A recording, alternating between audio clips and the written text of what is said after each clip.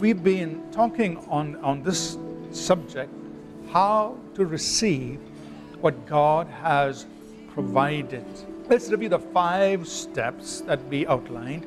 We're going to cover 2 more in the steps of the faith of Abraham, in the steps that are involved in receiving what God has provided. So, to quickly review, the number 1, to believe God.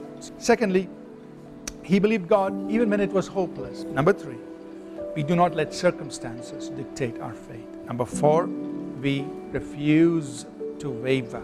Number 5, which we spoke of last week, we become stronger in faith by giving glory to God, by praising and thanking God. Today, I want us to uncover the last 2 more steps in Abraham's journey of faith, and then we are going to practice these 7 steps of faith. Number 6, what do we see? The 6th step of faith, the 6th element of faith, or aspect of faith that Abraham journeyed in as he received what God had already provided for him. Verse 21, Romans chapter 4, verse 21. It says here, and I'm just jumping to the last verse, Romans 4 and verse 21.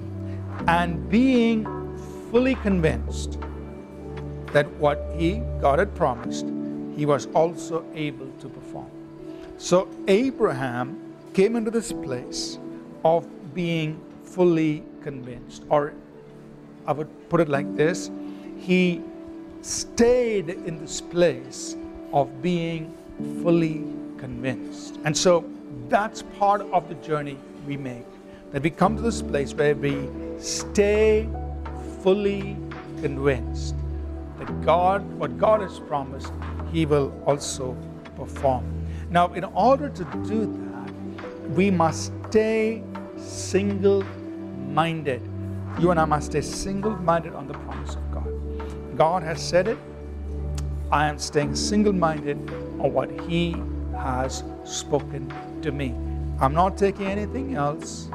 I'm not looking for anything else but the promise of God for my life.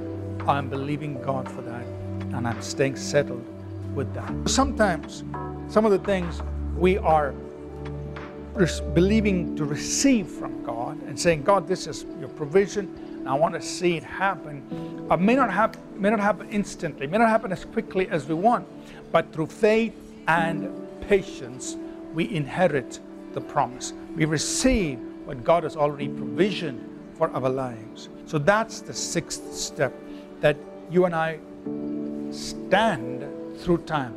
Stay fully persuaded. Stay fully convinced.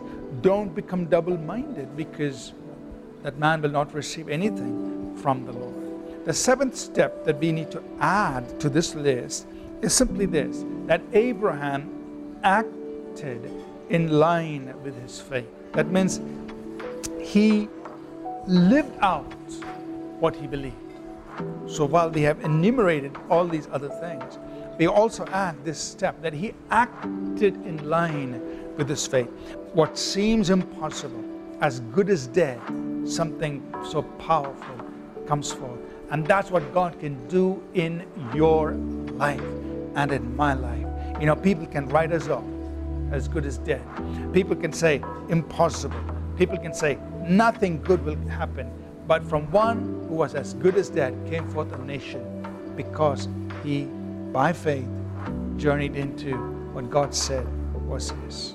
So faith was not just something he said, I have in my heart. He did have faith in his heart. Faith was not something that he just said, I speak. He did speak. Faith was not just something that changed the way he thought. Yes, he did change his way of thinking. He saw the promise of God fulfilled. But faith was also something he did. He acted. And there are many things you can look in the life of Abraham which were just really expressions of his faith. He stepped out, he acted his faith. But in his acting, faith was at work. And through what he did, through his actions, faith was brought to a place of completeness, or a place where it could produce in his life. Faith with the corresponding actions will produce. Faith with actions aligned to that causes faith to go into work and brings faith to a place of maturity, completeness, where it can produce in our lives. So faith is not a passive thing. Faith is an active thing. Faith with action will produce.